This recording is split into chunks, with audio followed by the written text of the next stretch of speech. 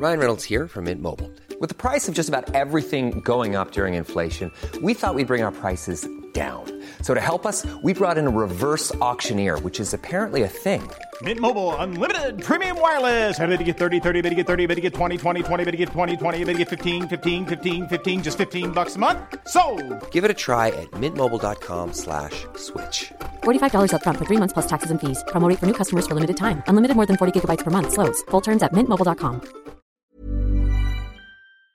This podcast is for entertainment purposes only and does not replace your own financial, tax, legal, or financial product advice.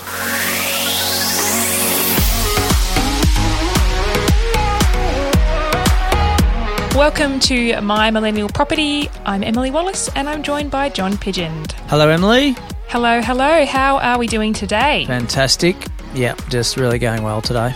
Really going well, having a great day. Well, I hope our listeners are having a great day too. And actually, today's episode is all about the listeners because we are doing a Q&A session and I love doing these because it's just, number one, it gives us variety in what we talk about, and honestly, the time flies. It flies anyway, but it flies even more on Q&A day. Totally. But also, I love giving a shout out. Yeah. You know, I think it would be so cool to be listening to the podcast in your car while you're going for a walk and hear your name. You'd be like, oh, that's me. Yes. Yeah, that's right. I was talking to someone the other day who was in a mining truck, one of those big ones, real big ones, listening to podcasts. Yeah. So it's awesome.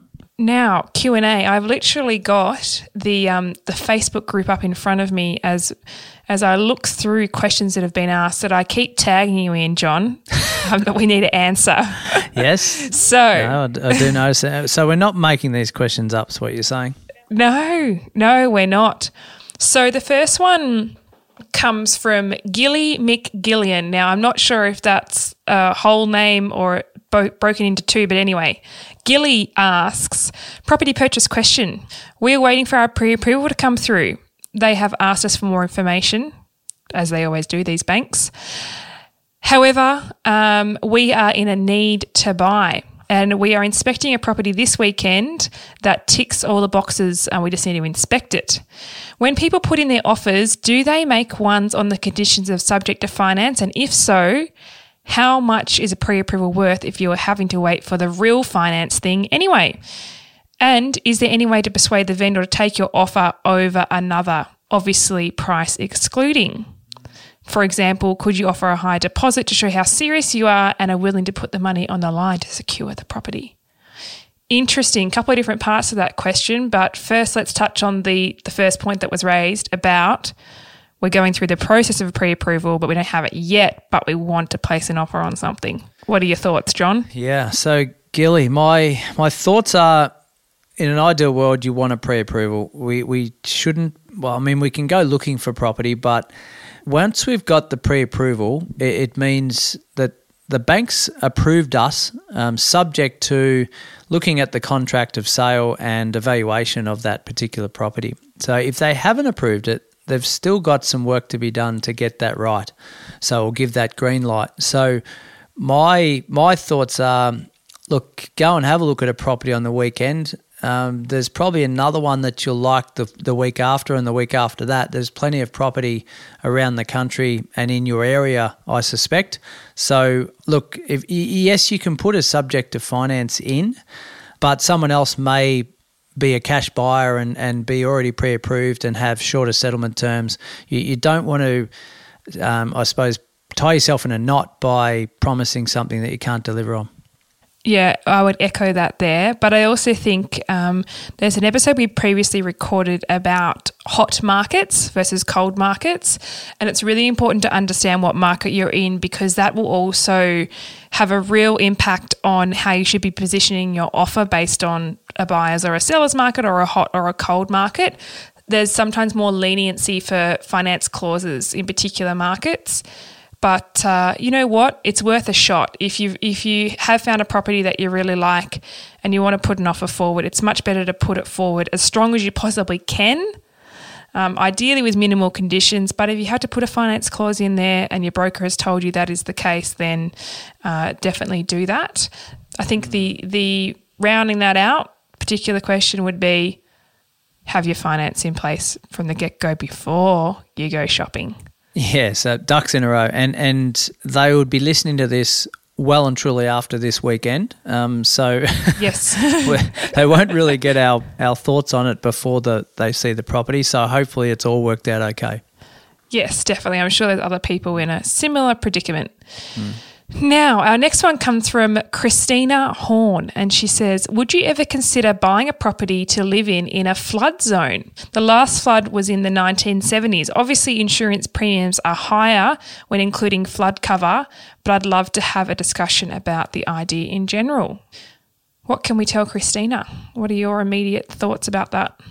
Yeah, look, it's definitely not a no-no for me. It's a proceed with caution advice piece there. I think there's usually, in most states, there's a 1 in 25 and a 1 in 100 ruling of flood in a particular area. So by the sounds of it, if it hasn't happened since 1970, it may be less risky than the 1 in 25. I know, back in 2011, I think it was, Brisbane had all those floods, which was basically man-created, I think, without being controversial. And that skyrocketed insurance premiums. Knowing that situation probably shouldn't happen again. So buying in those areas, and I know those areas actually dropped in value quite considerably after that. Buying in those areas, it's not a proven flood zone. It just happened as a result of other, I suppose, reasons. So I just look at the circumstance, talk to the neighbours, see what's happening in that area, what's the trend.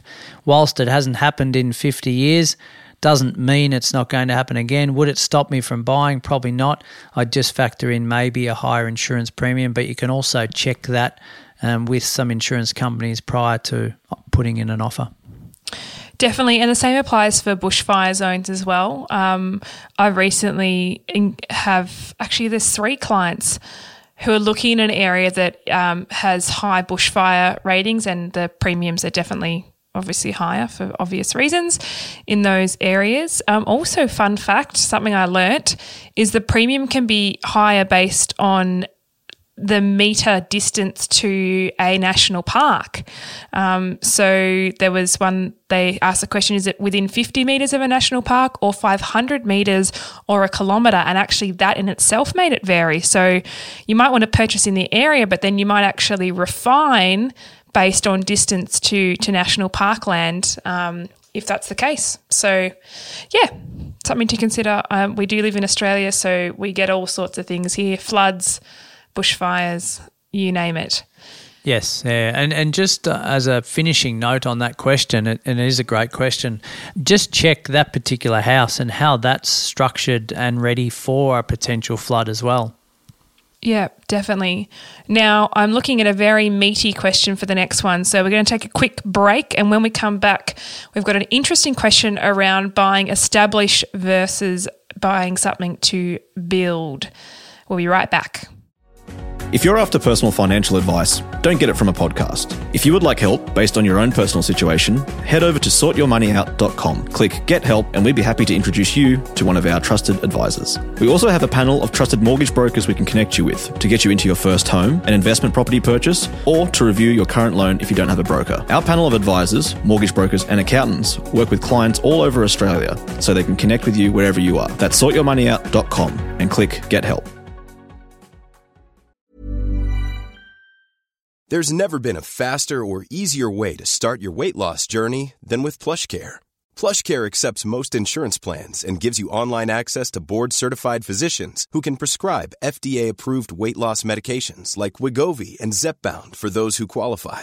Take charge of your health and speak with a board-certified physician about a weight loss plan that's right for you. Get started today at plushcare.com/weight loss. That's plushcare.com/weight loss. plushcare.com/weight loss. Hiring for your small business? If you're not looking for professionals on LinkedIn, you're looking in the wrong place. That's like looking for your car keys in a fish tank. LinkedIn helps you hire professionals you can't find anywhere else, even those who aren't actively searching for a new job but might be open to the perfect role. In a given month, over 70% of LinkedIn users don't even visit other leading job sites. So start looking in the right place. With LinkedIn, you can hire professionals like a professional. Post your free job on linkedin.com/achieve today. So we are back with a question that we're going to nut out from Lisa Marie. And in the Facebook group, she says, I have a question. What one would you choose, or which one is better investment-wise, to buy an established house or to build? Now, we have done an episode on this in a broad sense, but Lisa Marie has provided some very specific numbers around this case scenario. So, John, I'd love to get your thoughts on it, and I'll have a bit of a word about it as well. So she's highlighted, so for the established, positive, she said, if I buy an established house, I could purchase right now and get into the property. Well, that's certainly positive. No stress of finding land and building, and probably get it cheaper. Regional towns can sort of range from 250K to 400K. The negatives is there's not many houses that she likes. That's something I find all the time, people looking for established houses, isn't it? Can't find something they like. I'll miss out on the first home buyer's grant. That's a building grant she's referring to. Might have to renovate. So let's just unpack the established pros and cons there before we head into the building. Do you come across these often as well, John?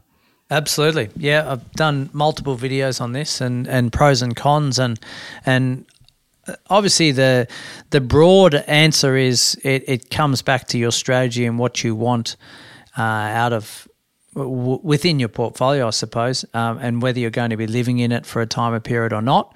From a first homeowner point of view, yes, 2020 saw some unbelievable grants for building, and I've got some clients personally that definitely cleaned up in that space by building. The stamp duty one is probably the main difference there. So if you're building, you're paying stamp duty on the land only, and not on the whole dwelling like you do when you buy something existing. So that can potentially get you into it does get you into the market for less deposits. So that's attractive. From I suppose a con in respect to building, you a lot of the time not building in an established area. So it might be actually a satellite suburb or a new greenfield estate where it's further out of town, and it's the infrastructure maybe hasn't been built, the shops haven't come yet, sort of a build it and they shall come mentality. So there is a risk associated with that, but there's also some opportunity there if you're buying in at the right time. So it's more of a speculative play to do that. If you're building in what we call an infill land, estate or infill land, it's buying or building in an established suburb already, so less risk involved in that, but usually higher land price. So there's pros and cons for both, and you could argue that both perform for you. You've just got to do your due diligence on both. Yeah, definitely. Her closing comments on it was that she has a deposit of $50,000, the loan estimate of about $400,000, and if she builds, she'll have an extra 3 months to save, which would probably save at least another $10,000 in that time. On the Facebook feed, there's been lots of different, I think there's over 40 comments on which one to do and why.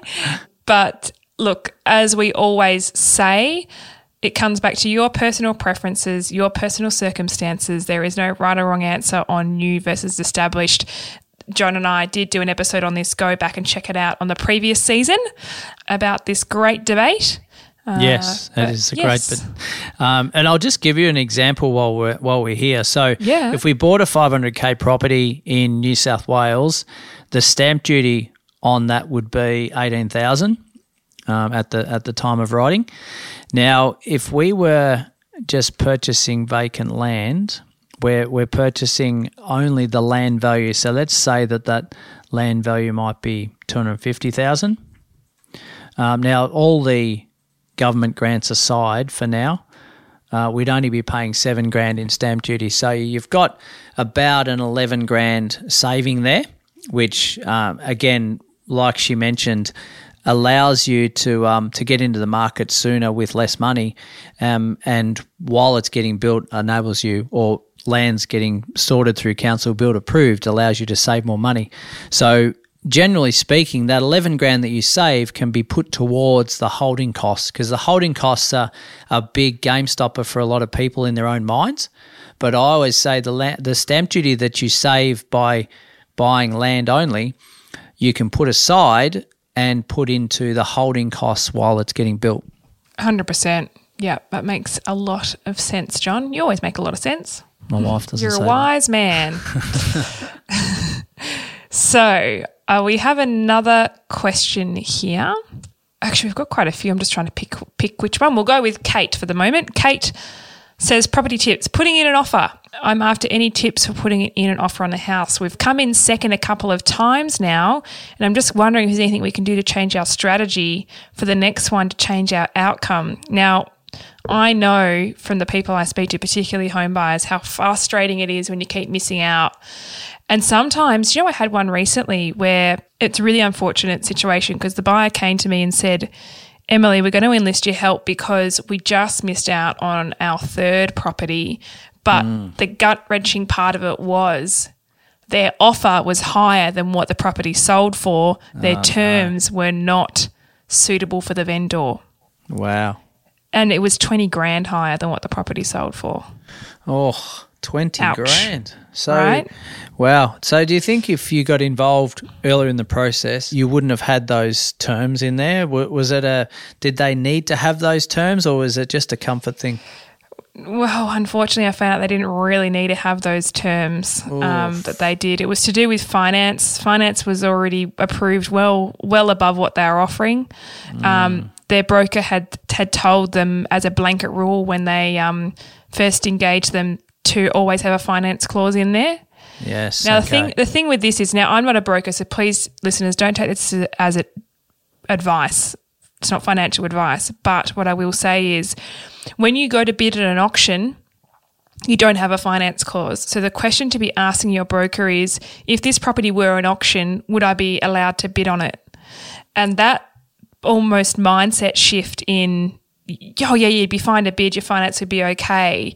The broker 9 times out of 10 will tell you to put a finance clause in if you've never had a pre-approval or an assessed approval come through, because they need to cover themselves, right? That's the broker who's advising you on it.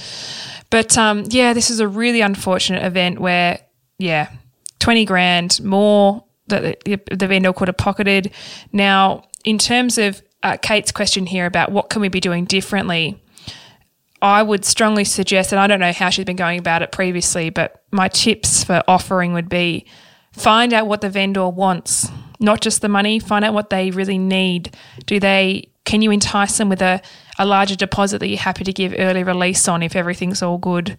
Do they want a longer settlement because they haven't yet bought something? Would it be helpful to them if some of the furniture stayed in the house? Is it going to be an issue for them to remove everything? There's lots of different angles you can take to make your offer more attractive. But one other thing I've done previously is actually put a little note about who the buyer is and why they want the property. Yes, because emotional. that emotional piece exactly of, particularly when it's a family home sale and they want to know it's going to someone good. I've actually heard of circumstances where properties have been under offer but they've sold to a home buyer at a lesser price than being sold to a developer who put in an offer at a higher price because they didn't want the house knocked down. How crazy is that? Yep. So any budding developers out there, never say you're a developer when you're putting in an offer. Gonna bulldoze your family home. Yes. No, all awesome tips. The only things I would add to that is, one, I very rarely put in a subject to finance clause. Even if I think I need it, I'd call it subject to building and pest or something like that, which is standard, and vendors and agents can jump up and down when they see subject to finance. So you've still got conditions, you can still pull out. It just the word finance might put them off. And the other one would be get out there and put more offers. So I often get the phone call of, John, I just can't find anything. I've been looking for ages. Okay, how long have you been looking? How many offers? How many properties have you seen? How many offers have you put out there? I haven't put any offers out there yet. Well, we're looking, but we're not actually playing the game. We got dressed, but we didn't actually start the game, right? So let's get our hands dirty and put in more than one offer at one time. I would say is an aggressive approach. Now, if you're living in it, it's a very different conversation because you're a bit more emotionally attached. But if it's investment, then there's nothing wrong with getting 2 or 3 or 4 offers out there at any one time. 100% would echo that. I think that's a really aggressive and good approach to be taking. If you're serious about buying, then it can't hurt to be playing the game, I think. Play the game. Play the game. Now, one final question for closing. And this is, it's actually not so much of a direct question at us, John. It's a community-based one, but I think it's good to share our thoughts. So Alison says, for context, I'm located in Melbourne and I don't have a partner. I was planning on buying my first home in 2020, but of course COVID happened. I'm one of the lucky ones who did not have a salary or financial situation impacted. I moved back home and I crunched down on my savings, and I was actually in an ideal position to purchase a property back in March 2020. She's saying that she does love her family, but with everyone at home and also working from home, it's not the most ideal situation. So she's thinking of renting for 12 months and buying the following year, but also has this burning desire to be a property owner of her own home. She says, if you're in a similar situation to me, what are your plans? Are you going to watch the property market to see if it bounces back, or are you going to hold off? It's a little bit to unpack there. There is. So to see if the property market bounces back, I don't know what market she's referring to within Melbourne, but the property market is moving along quite well in Melbourne. So if you're waiting around to see the market tank or to readjust in a negative way, you might be waiting a while, or it might actually never happen. I'm not sure. But, yeah, that when you're out of the market, you can't take advantage of any growth that occurs. So my general thoughts would be, if we've got the money to get into a market, then we've got to seriously consider transacting. Yeah, definitely. And how about the comment about potentially renting for 12 months in the interim? Maybe she might become a rentvester in the meantime, like actually buy something but rent at the same time. Is that a good solution maybe? Yeah, so she'd be going from being what I call a free vestor, living at home for free and investing, to renting and potentially investing into something. So, yeah, and this is the conundrum that Melbourne and Sydney folk are in, which New York and London have been dealing with for years and years. They may never be homeowners. They simply just want to live in a suburb. They're not going to deviate from wanting to live in that suburb. Their only choice is to rent in that suburb and have the lifestyle they want and go and then rent vest somewhere else, because they know they can buy an investment property somewhere for $500,000. So, yeah, it's that very much that dance of, do I hang out 12 months to buy my home in the desired suburb, or do I rent vest now? I mean, yeah, that's a very tough question. I would find a way to try and buy my own home now somehow, if that was me and my desire was to live in it. Yeah, agree. If you've got a burning desire to do so, then I think action is key. Now, that's all the time we have today for questions, but please reach out to us. Tag us, if you listen to this and think, I want to ask a question, put it in the My Millennial Money group and tag us. So Emily Wallace, John Pigeon, we're both in there. We press a little @ symbol, you can tag us. And we actually collate these. Like every time I see one, I screenshot it or I send it to John because we want to be able to shout out to you. We want to answer what you want to hear about and make the show relevant for you, because at the end of the day, the show is for the listeners. It's not for us. It's for you guys. So let's make it about you. And we'd love to hear what you want to know. And if you've got a situation you want us to talk through, I love those ones, the situation pieces. Yes. Yeah, lay it out on the line, put it out there, and we'll walk through it in a general nature so you can understand what's possible. Yes, we do. Yeah. So look, absolutely. What just Emily said, I agree with. I don't. If you tag me, I won't always like or reply. I'll do my best, but Emily's the queen of that, so she'll be right onto it and she'll notify both of us, I am sure. Definitely. Certainly will. And also, if you're listening to this and you've really enjoyed the podcast, if you're a regular listener, because I know there's some of you, we can see there's some of you who listen to this every single week as it's released. It would mean the world to us if you could put forward your thoughts in the form of a review. Hopefully it's a 5-star one. Any feedback, any comments for us to help this podcast grow and reach more people who really want that property education. We'd love to be able to help as many people as we can through this. So your support is always appreciated. Absolutely. Good chat. Great questions. You just can't make these up, can we? No, you cannot. Definitely not. We look forward to answering more questions, more Q&A sessions throughout 2021. For now, have a great week ahead, and we'll certainly be in your ears very soon. Absolutely. Look forward to it. Bye.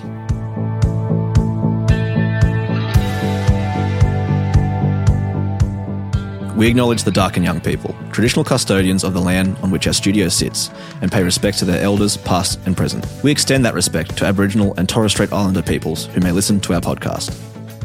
Taking your property journey to the next level starts with education. That's why we make this podcast, but we've also created online courses to equip you with the knowledge you need to take the next steps. I've created the Solvair Online Academy, open to both first home buyers and seasoned investors, where I share my tips and experience from 20 years in the property space. And I've created the Buying Coach, built from my experience as a buyer's advocate to demystify the confusion around purchasing property, particularly for first home buyers. Follow the links in the show notes to sign up and get started today. This podcast is for education and entertainment purposes. Any advice is general financial advice only, which does not take into account your objectives, financial situation, or needs. Because of that, you should consider if the advice is appropriate to you and your needs before acting on the information. If you do choose to buy a financial product, read the product disclosure statement and obtain appropriate financial advice tailored to your needs. Simo Interactive Proprietary Limited, the publisher of the podcast, is an authorised representative of Money Sherpa Proprietary Limited, which holds financial services license 451289.